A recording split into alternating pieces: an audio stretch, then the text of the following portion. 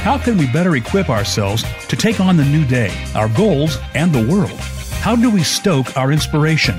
At Dropping In, we'll hear from credible experts on ways to thrive in this environment. As persons trying to cope, as workers learning to pivot in our careers, and as those curious about life, wellness, family, healing, and humor, we'll learn by sharing stories. Like the watering hole, Dropping In is a communal place. People who've had the courage to tell their stories offer the nuggets they've gathered along the way. They bring us the spark to confront what matters. Everybody everywhere is on a hero's journey of trying to survive and do well. Stories from these diverse sources pave the way, even if the paths are new or unknown. Drop in with us to discover the roots and where we go from here. And now, here's our host, Diane Dewey.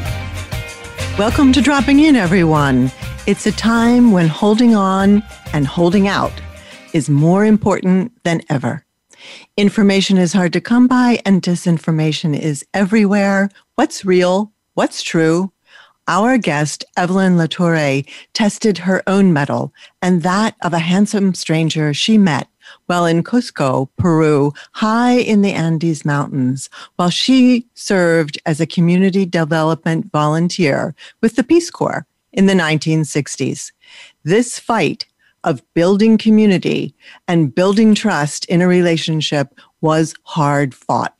As an American woman from a large, close-knit family with Catholic sensibilities, Evelyn resisted the allure of her love interest until she couldn't. You can read all about it in Evelyn's new book, Between Inca Walls, a title which begins to describe the state of being between cultures and the emotional buildup of tension between two bicultural young people who tried to dissuade themselves of their passions. Welcome, Evelyn. It's a pleasure to have you on the show. Well, thank you for having me. You were what was called a community development volunteer in the Peace Corps. This is a Peace Corps memoir. Let's talk about community and what building community meant when you were there. What kinds of things did you do to build community? Well, we lived among the people. Peace Corps didn't, give us much of a monetary allowance at that time. I don't think they ever did. And so we lived in the community, got to know the community people. And because we were trained at Cornell University in, the Peace Corps did trainings in universities at that time in rural community development, actually. My roommate, Marie, and I thought that we should develop some rural communities in the mountains of Peru. We were very idealistic 21-year-olds when we arrived. And so building community meant mostly getting to know the people and doing what they thought would be good for us to do whatever was needed. Like, because I especially think about like the sports activities.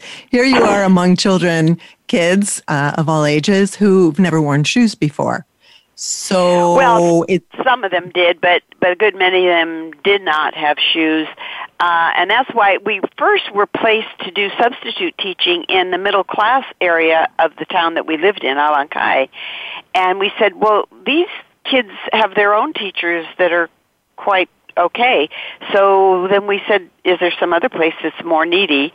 And that's when we were sent to the schools with dirt floors and kids that didn't have shoes.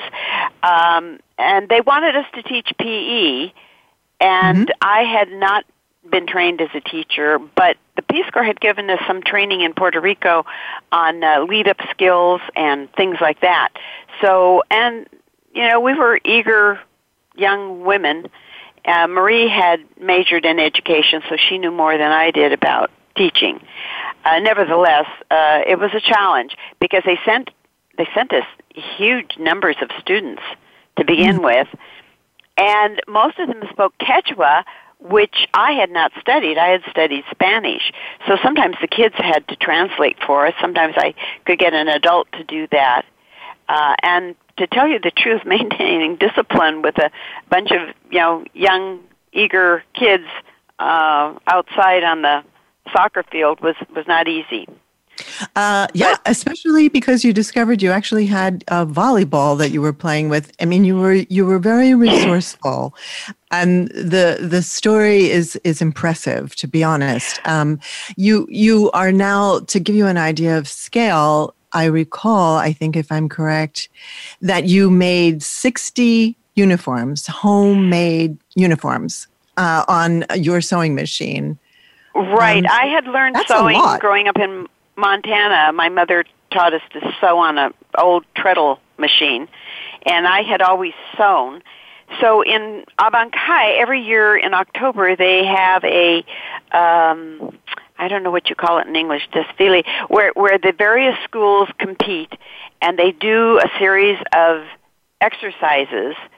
And so this poor school that we were working in, we thought, well, they deserve to enter the contest too.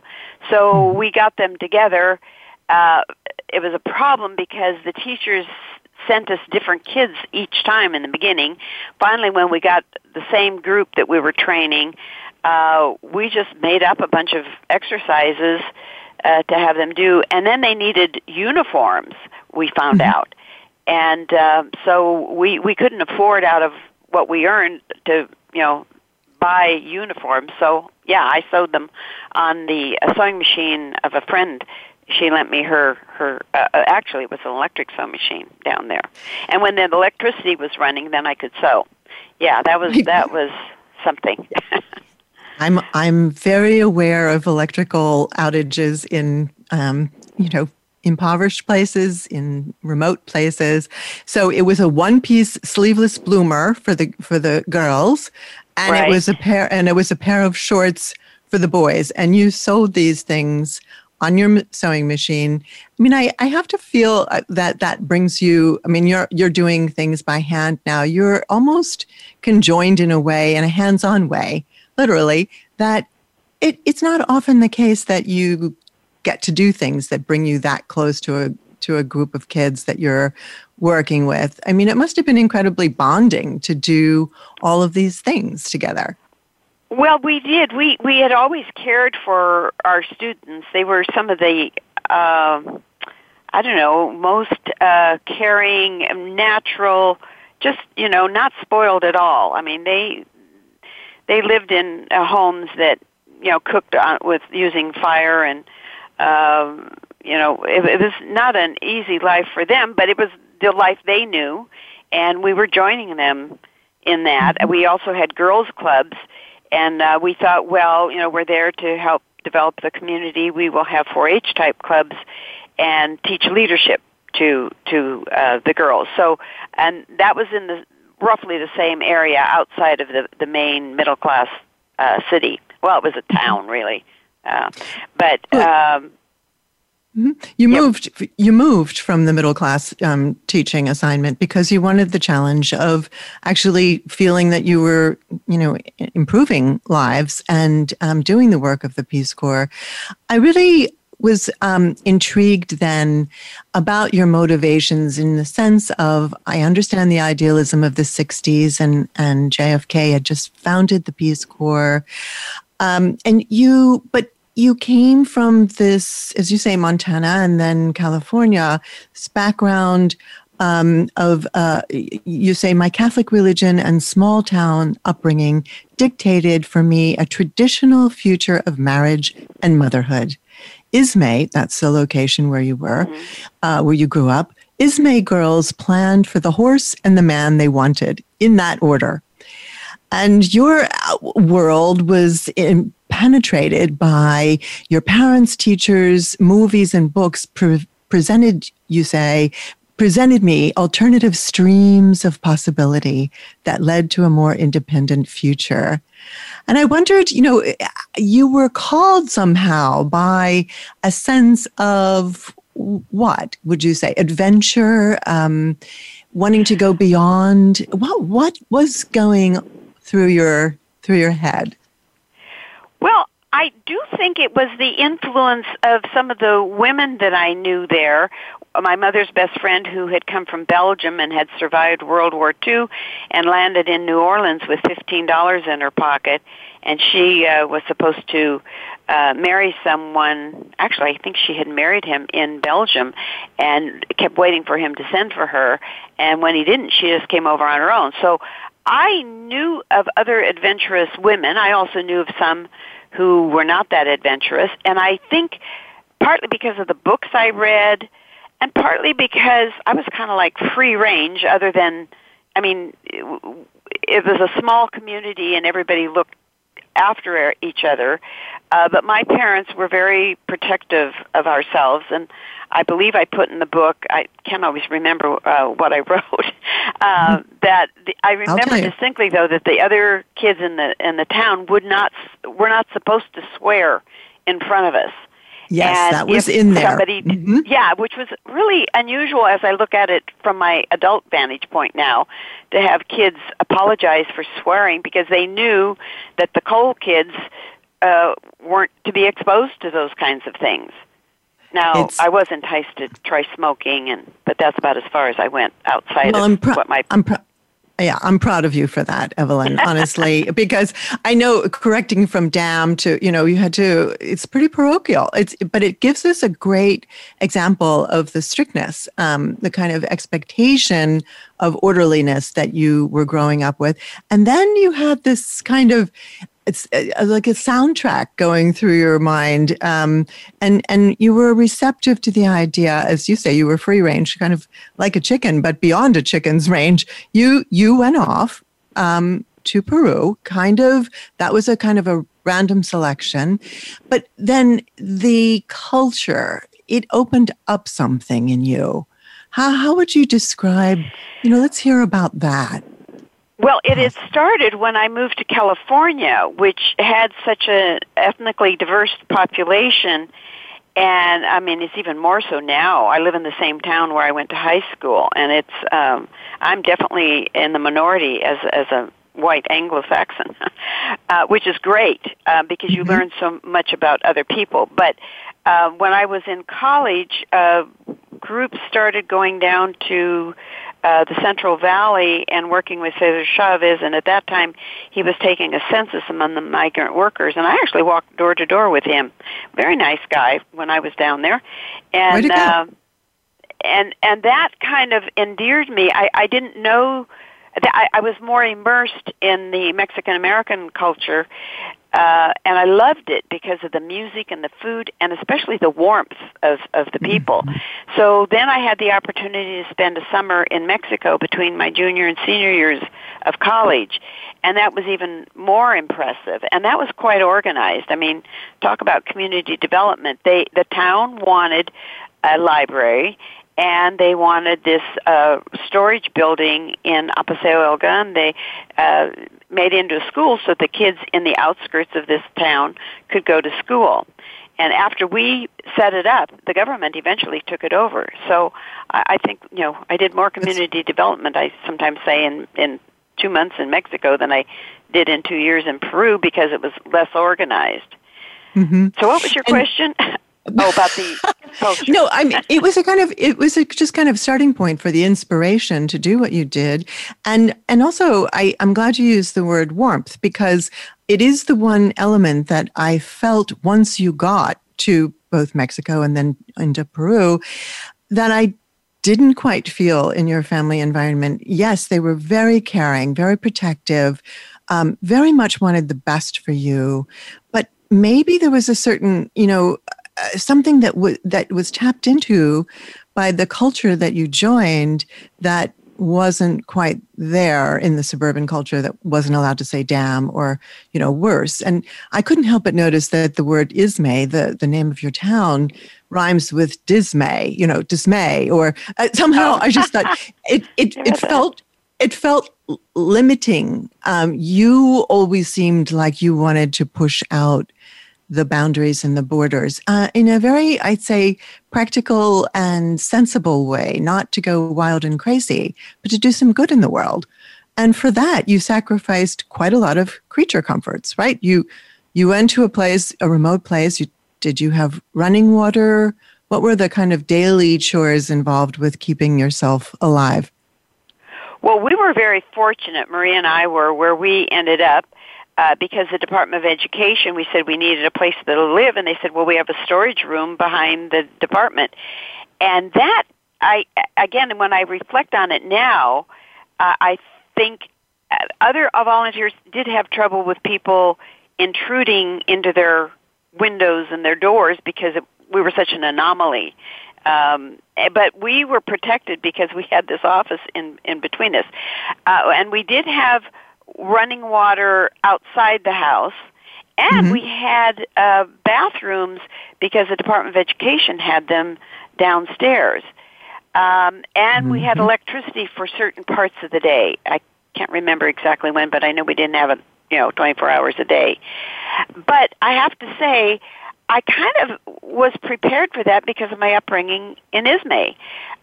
We did have electricity in Ismay. We did not have we had phones, the kind that you see in the movies. I mean, it was like a Western town with the false fronts, and then the phones were the kind that you ring 2 shorts and 2 longs. So, and then my mother had a real work ethic. And so she thought, and all her life she thought, and it paid off for me actually, even though I got very lonely sometimes. But I went out to work on ranches, and the first ranch I worked on did not have electricity and no phone. And you were 11. As I recall, you were 11 years old when you did that. Right, and no bathroom inside. So I had gotten used, I didn't expect that every place would have all the amenities I needed in life.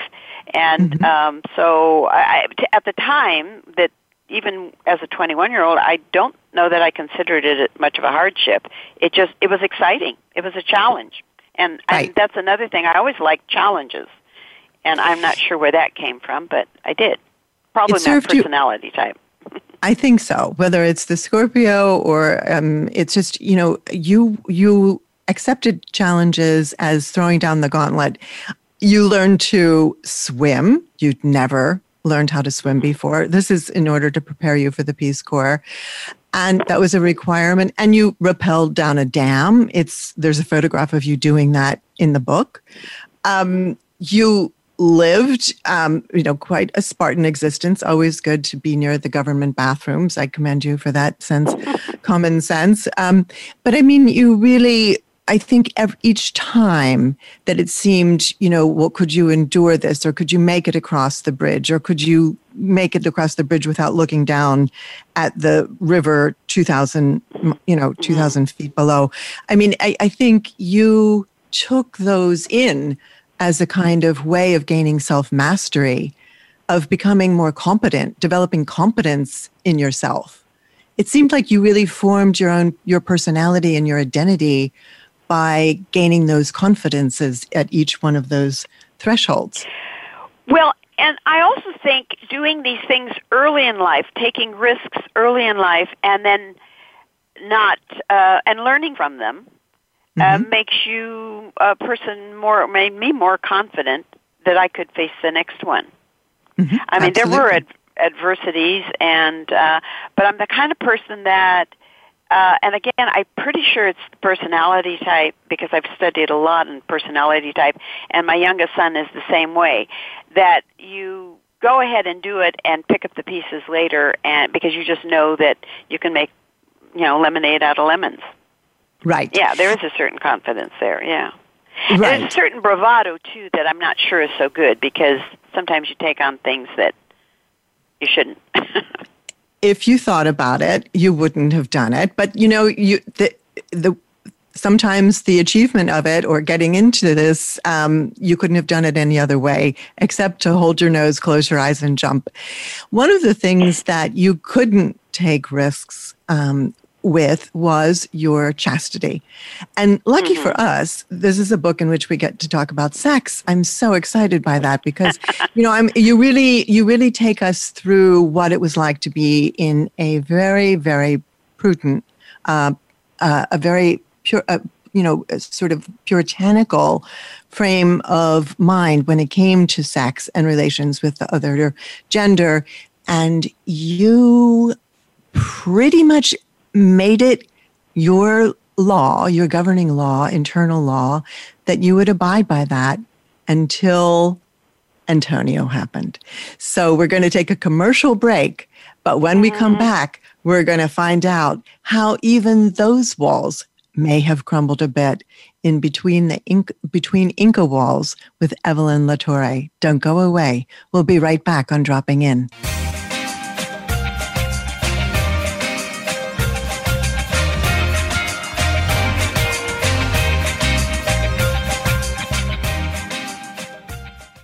Become our friend on Facebook. Post your thoughts about our shows and network on our timeline. Visit facebook.com/Voice America. Books Forward exemplifies excellence in book marketing and promotion, representing New York Times bestsellers, national award-winning books, and books that catch fire on social media and in the digital realm. Books Forward creates ambitious campaigns with unlimited possibilities for sparking buzz, while creatively cutting through the noise. Your book deserves to launch with experts who have set the bar in the industry. To learn more, visit booksforward.com or send us an email at info@booksforward.com. A JKS Communications company. Stimulating talk. It gets those synapses in the brain firing really fast. All the time. The #1 internet talk station where your opinion counts. VoiceAmerica.com.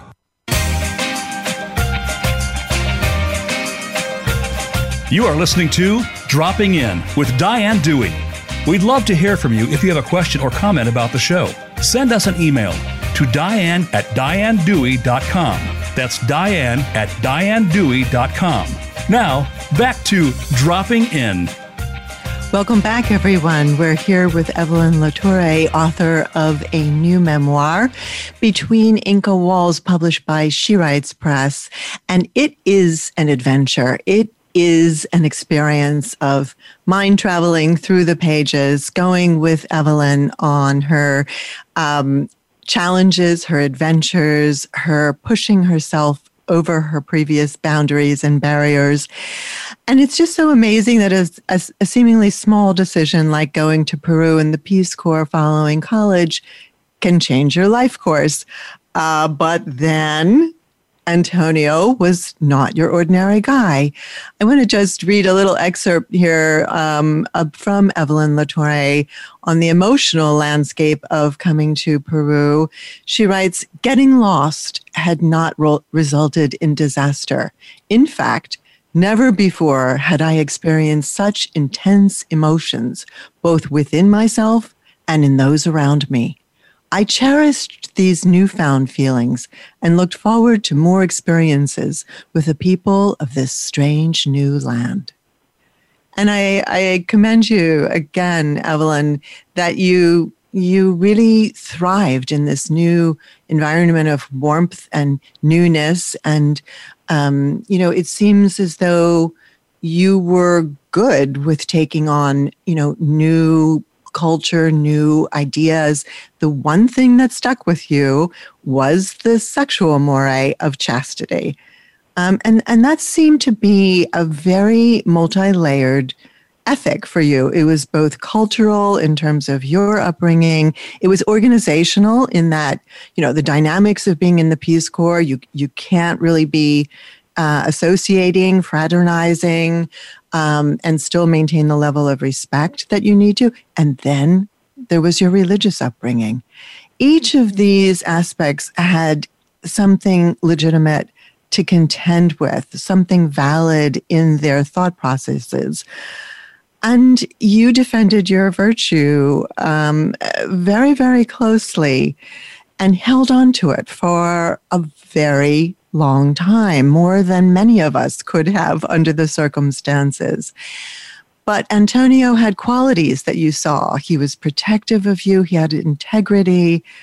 I mean, if you had it to do over, what would you say as an older self to a younger self? Do you think it was worth all of the wait, all of the learning and discovery that you did while you were in your, quote, research phase of this evolution? Well, you have to remember the times at which this happened. Sex was not as free as it is now.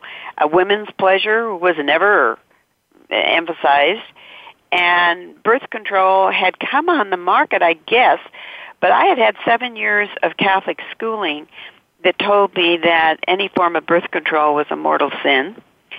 And at one time actually for several years, I thought I might be a nun. So the idea of sex before marriage, other than that my parents drilled that into my head, it was everything around me said that you don't do that. And as a result, I was really very cold and unfeeling. I mean, I tried to deny my feelings for a long time, and I could have, but and the other thing is I didn't know what deep love felt like. I just simply didn't know. And as I reflect on it now, Antonio cared more about my well-being than his own. And I never experienced that. I always, fended for myself. And although I was concerned about him, I wanted to help him. And I wanted him to help himself and do what I had been raised a man should do, which is get a job and support the family. And I have to digress. I'm writing the sequel to this book right now. And so realizing happy. a whole lot of differences between our two cultures. And I was just going to ask if finding his way was a cultural difference, do you think? I mean, he was having a hard time finding his way. He was in graduate school, correct? And he was having a bit of a hard time latching onto a goal or future goals. He was an undergraduate when I met him. He was in his third year of studying economics, and that had not been his choice. His stepfather, I believe, had convinced him to study economics, and he liked math and physics. And so he wasn't a very happy person, and I think I just was convinced that somehow I was going to make him into somebody who enjoyed life as much as I did. And the fixer. I didn't succeed. I mean, he is and was who he was, and I was going to make him into what I had learned would be a successful American man. Take charge and he didn't do that. And in fact, what's interesting, the thing he liked about me was that I was so forthright. Now, it isn't like the culture there was very different. I mean, it's a Catholic country, so there are just as many rules and regulations about sex before marriage. It's just that people are much more forgiving about things and much more comfortable with their bodies. Much more comfortable with their bodies than I was. There's more physicality. Yeah, I mean, I think that, for one thing, Antonio did not press himself on you. He respected your choice to remain celibate as you got to know one another. And I think also, he was trying very hard to you were feeling your way, both of you. And I credit you for going along with strange feelings that you had never felt before, that you, as you say, you hadn't experienced deep love. And, it's really hard to know what to do with those roiling, not just hormonal, but, emotions that are, become an undercurrent that becomes a river that shaped your life. And you say at age 22, a tsunami of passion eventually swept you away. But he was very courteous. He was very respectful at the dances, the local dances. As a Peruvian, you were aware this was a bicultural friendship. But to his credit, I mean, he was the loveliest creature. He would dance only with you. He didn't, mess around and flirt around to make you jealous. Or, he was attentive and devoted to you all along, right from the very beginning. Right, and he didn't brag about our relationship, which a lot of guys said that they had bedded us, but they hadn't. It wasn't like a badge of honor for him. And he was discreet. which is extremely important. If you're going to be getting more and more intimate, you don't want to be talked about. And, even though that was also the ethos in his culture that, you remained a virgin until marriage, not everybody did that, as you say. And, guys would routinely come on to you. It's not as though you were spoiled for choice. There were lots of guys, right? I mean, Peruvian. Oh, I was very attracted to Latin American guys. Puerto Rico, Mexico, yeah, Peru, yeah. Mm-hmm. and I think it's, again, their emotionality, because they'll express their emotions. I had American boyfriends. At first, when I wrote the book, I thought, well, I hadn't had a lot of experience. And then I looked back and I thought, oh, no, I had. It's just that the particular American boyfriends that I had, either I didn't notice their qualities because I myself was pretty cold and standoffish and take charge kind of person. I mean, I would drive to pick the guy up if he didn't have a car, kind of a thing, which was really unusual in the 60s, where, I mean, I always kind of was take charge kind of person. Right. I mean, I think, you might have learned, or how did you learn about yourself maybe a little bit more than you had even through writing the book, in terms of looking back and seeing this river of warmth and feeling that hadn't been flowing before? Well, an amazing amount. I mean, I highly recommend people write memoirs, because not only has it been proven to be physiologically advantageous. I mean, it lowers your blood pressure, and it does a lot for the psyche. And for me, immediately, I was in critique groups, and I remember the first time I wrote about having become pregnant before getting married, or even having sex in a mixed group of men and women, and I just thoroughly expect, especially the men, to judge what I had written, and I did it with such trepidation, and no one came across as criticizing me for what I had done. And it was such a relief to have it out there and then to put it on the page. Now, I have to tell you, my husband, I had to change his name in the memoir because he is a very private person. And, is that why there are no photos? Is that why there are no photos of Antonio? Exactly. Kills me. I'll tell you a secret. There is one on my author page, Facebook author page, that I'll keep up there for a little bit until he says no. But and I'm going there immediately. He sounds I just wanted people to see how handsome he was and how I couldn't resist somebody like that. But he had other qualities too. I totally got the attraction with him. He is, they broke the mold. He's sort of a one of a kind. And I thought, the fact, just we're fast forwarding now to, pregnancy, and that would imply that we did get to have a sexual encounter, and actually many of them. And, that was quite a threshold for you to cross. Here you are entertaining thoughts of becoming a nun. You find yourself vastly attracted to this Peruvian, not just physically, spiritually, emotionally, mentally, and psychologically. And you're wondering about the chemistry and the possibility of this kind of relationship.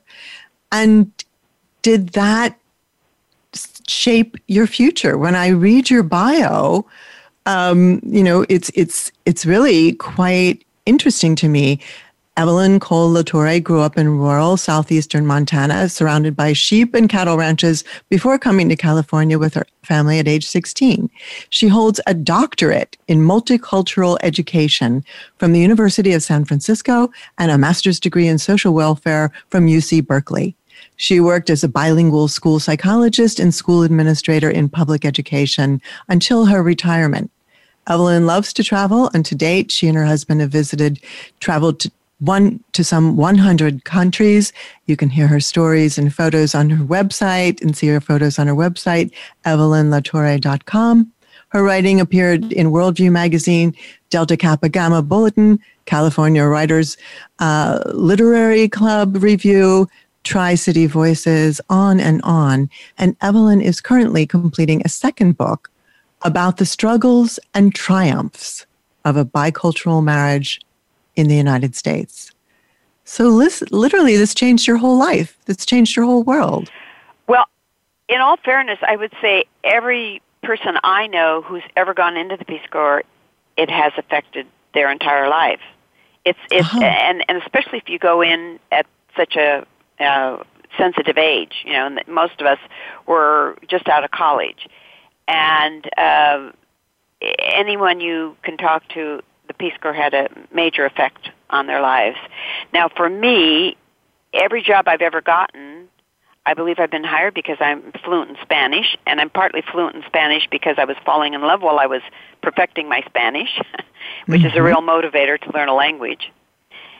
And so, yeah, it has affected, when I went to get my doctorate, I was very interested in this new department that the University of San Francisco had, and I loved studying. I was a minority in the department, but learned a lot.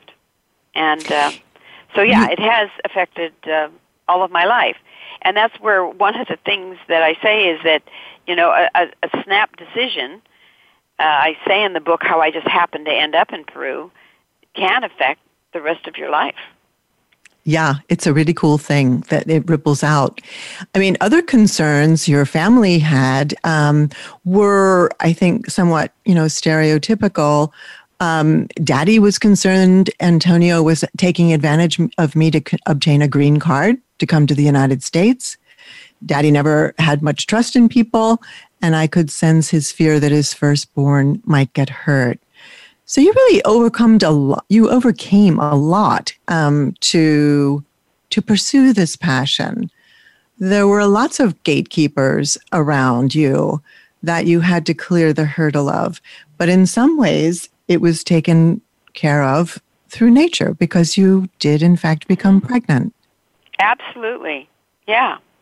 And is that a son or we don't know this from the book? We have two sons. Lovely. Yeah. That's lovely. Neither of which has read my book, by the way. I wrote it for them, dedicated to them. But, and I'm not judging them, they are in their 40s and 50s and very much into their work. And, I mean, they live in the United States, so of course they're into their work. And so, that's just them. So, but I'm kind of leaving it for posterities. Maybe someday they'll be interested in it. And the other day, my youngest son said, "Mom, I realized that I won't go into his background, but he just suddenly appreciated the fact of what I had done and what I had become." Mm-hmm. It was the light suddenly came on. And so when I think back to when I was 49, like he is, I wasn't thinking of how my parents had come to be where they are. So that's just life. It's a natural progression. It's something, you're in your own little world. You stay in your own little world and you don't feel the need to go out of it. And then at some point, you get a little curious. So Antonio also had antecedents, had roots in America. He had a biological father who was there. And that also was a very interesting echo coming into the book. We're going to take another commercial break now and give us a chance to sort of pause for a second and think about what that must have been like and how and whether Antonio actually ever connected with this American branch of his family through Evelyn. The book is Between Inca Walls. I highly recommend you read it. There's lots of sexual pleasure, and there's lots of coming of age, wisdom we can use. Don't go away. We'll be right back on Dropping In with Evelyn LaTorre.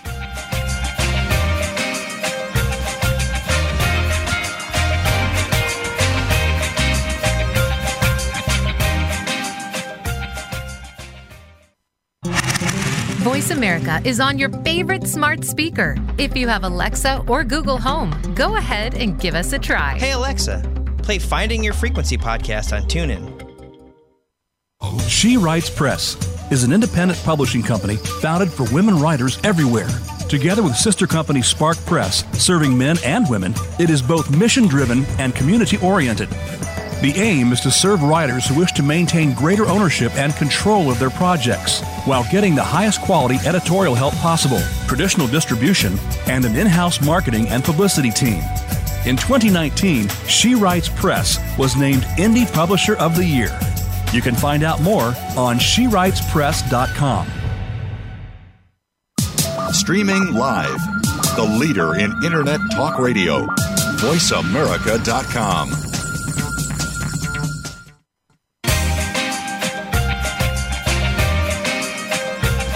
You are listening to Dropping In with Diane Dewey. We'd love to hear from you if you have a question or comment about the show. Send us an email to diane@dianedewey.com. That's diane@dianedewey.com. Now, back to Dropping In. Welcome back, everyone. What an interesting memoir this is at so many levels. Here you are going to confession routinely as your feelings for Antonio are heating up in the hills of Peru. You remain chaste, but as this is going on, you feel the need to offload and to confess, as is custom in Catholicism. You say it's naturally very important, that you legitimize what you're doing in some way. And so you write that you go to see the Father and he says, then you're only doing what comes naturally if you have these feelings. And I thought to myself, this is wonderful. You got lucky with this. He goes on to say 3 Hail Marys and 3 Our Fathers and go in peace. And his father's words were a revelation. You write, a load of guilt lifted from me. I couldn't believe what I heard. Father O'Brien reinforced what my sister Charlene had written in her letter months ago. Her reasoning came from her Jesuit instructors at the University of Santa Clara. It's not easy to go without having some kind of permission granted, right? Some kind of moral benediction to move ahead. And then you did. Well, and it's probably fortunate that it happened the way it did, in the sequence it happened, that I held off for so long, because that way I didn't get kicked out of the Peace Corps by becoming pregnant. I was able to finish there, and then we had to make these major decisions, and it forced our hand. Yes. And I didn't have to marry him, but I had really wanted to. It seemed very organic to me, not in the physicality sense, but organic in terms of a progression, a relationship that you tried to fight at so many levels, having these big emotions, uncomfortable feelings, not used to having just something kind of take over your life, your psyche, your mind, while you were working with kids and trying to get Antonio out of your mind. And I think, you really had to do some heavy lifting to get to that place. You talk about the confession, and I even wondered about writing the memoir as a way of releasing feelings and reflections about, what occurred between you and Antonio. Your intimacy, it had to come to a head at in some way or another. You were in a push-pull. And I was personally very relieved that, you got pregnant and you found the joy in it. You found it wasn't a mistake. It was actually what you wanted at your deepest core. And you had this incredibly touching ceremony where you were married in a very small, beautiful, rough-hewn chapel with very few in attendance, but it was incredibly special to you. And of course, you sewed your wedding dress. How lovely was that? Well, and I thought it was symbolic that I nicked my finger and a drop of blood got on the hem of my white dress. Yeah, sullied. Yes, right. No, and I kept journals throughout my time. Whenever I travel, I keep journals, or whenever there's a significant part of my life, I keep journals. And there was so much I had forgotten, so much detail that I had not remembered, especially the trauma of being in Lima and finding out that I was pregnant and then trying to figure out what to do. And now I've kept these letters. That's why I know what's in the letters, because I've got a bins full of, letters. And I had not appreciated how sweet and how, really beautiful and, in love with me Antonio had been until I reread a lot of this. I mean, I know because I live with him every day for 55 years. But as someone said, there must have been something there. And it was his qualities. Although in the second book, you'll see where there are some disadvantages and advantages, again, to the qualities. The same trepidation I had in Peru didn't change. He didn't change that much, except his love stayed, and, our love deepened. So, I noticed that. Yeah, I noticed that after 50 years together, there's no finality in this book. You still speculate as to whether waters will be rough or smooth. And I commend you on this spontaneity and this kind of openness that, a relationship continues to evolve after all this time. We touched on the fact that Antonio did have a biological father who had moved from Peru to America.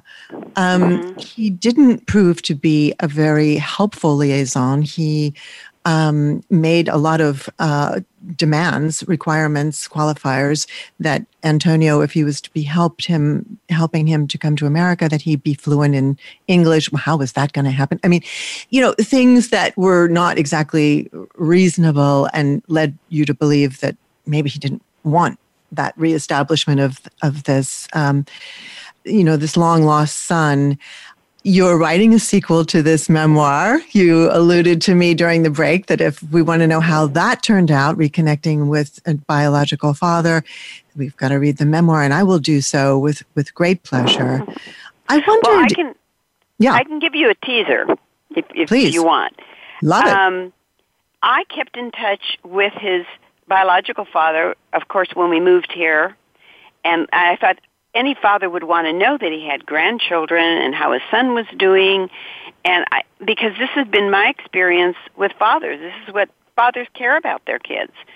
And I could not believe that a father couldn't care about his son, especially somebody like Antonio.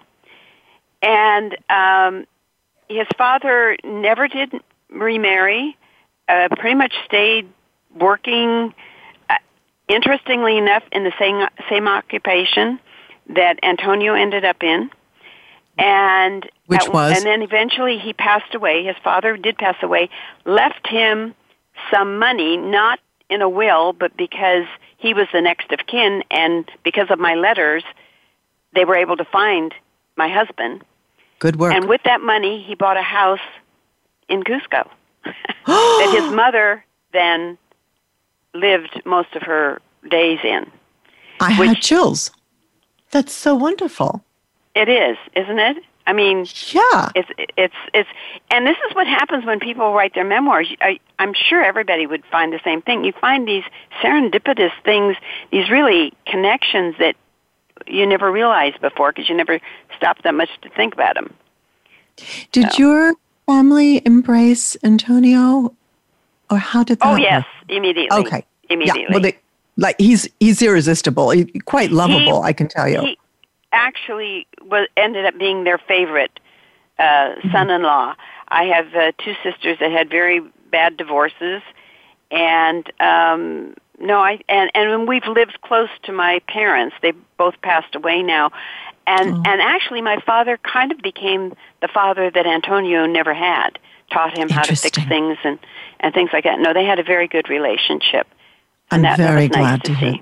Yes, yeah. It's very, very satisfying. One of the subtexts or, sort of themes that I kept coming across in the book is the idea of very large families, very large Catholic culture families. And I wondered, in your experience of, you were not a midwife, but you were working in a hospital, helping to care for women in Peru and Cusco and in the environs who had maybe 14 children.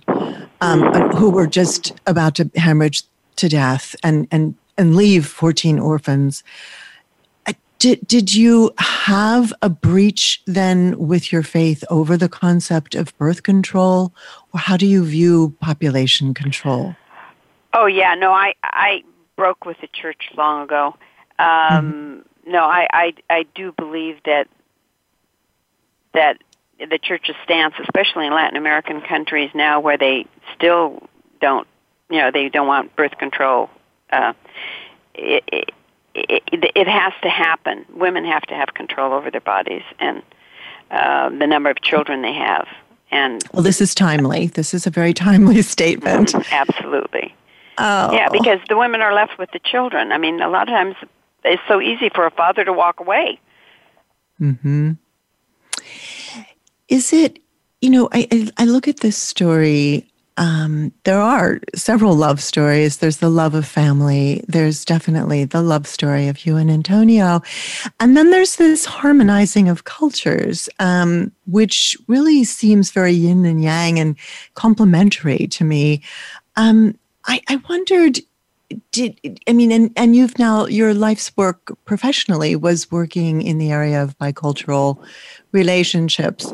We have just a few moments left. I mean, have things changed in what I would call a positive, more accepting direction, do you feel?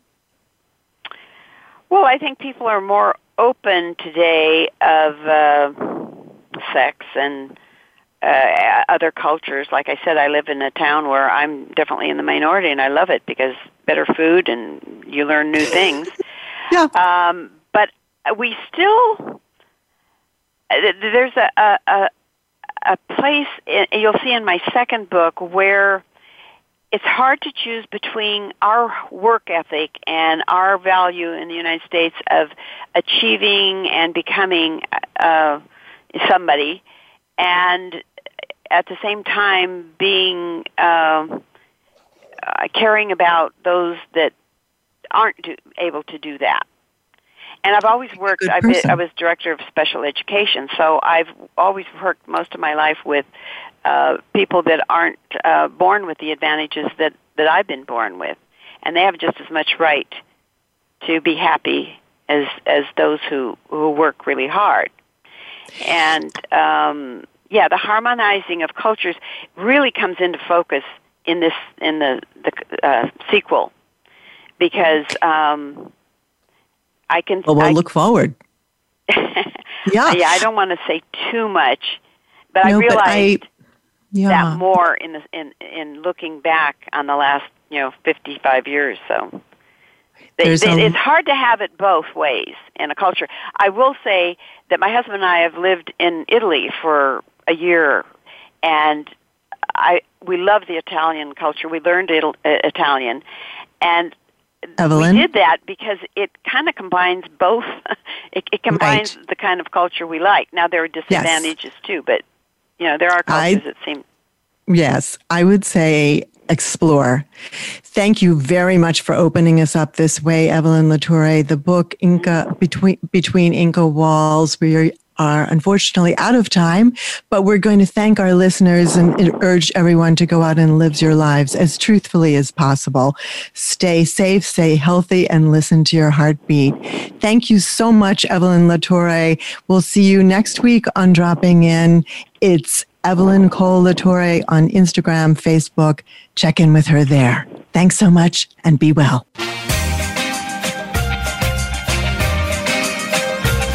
Thank you so much for dropping in. Please join Diane Dewey again next Friday at 8 a.m. Pacific Time and 11 a.m. Eastern Time on the Voice America Variety Channel.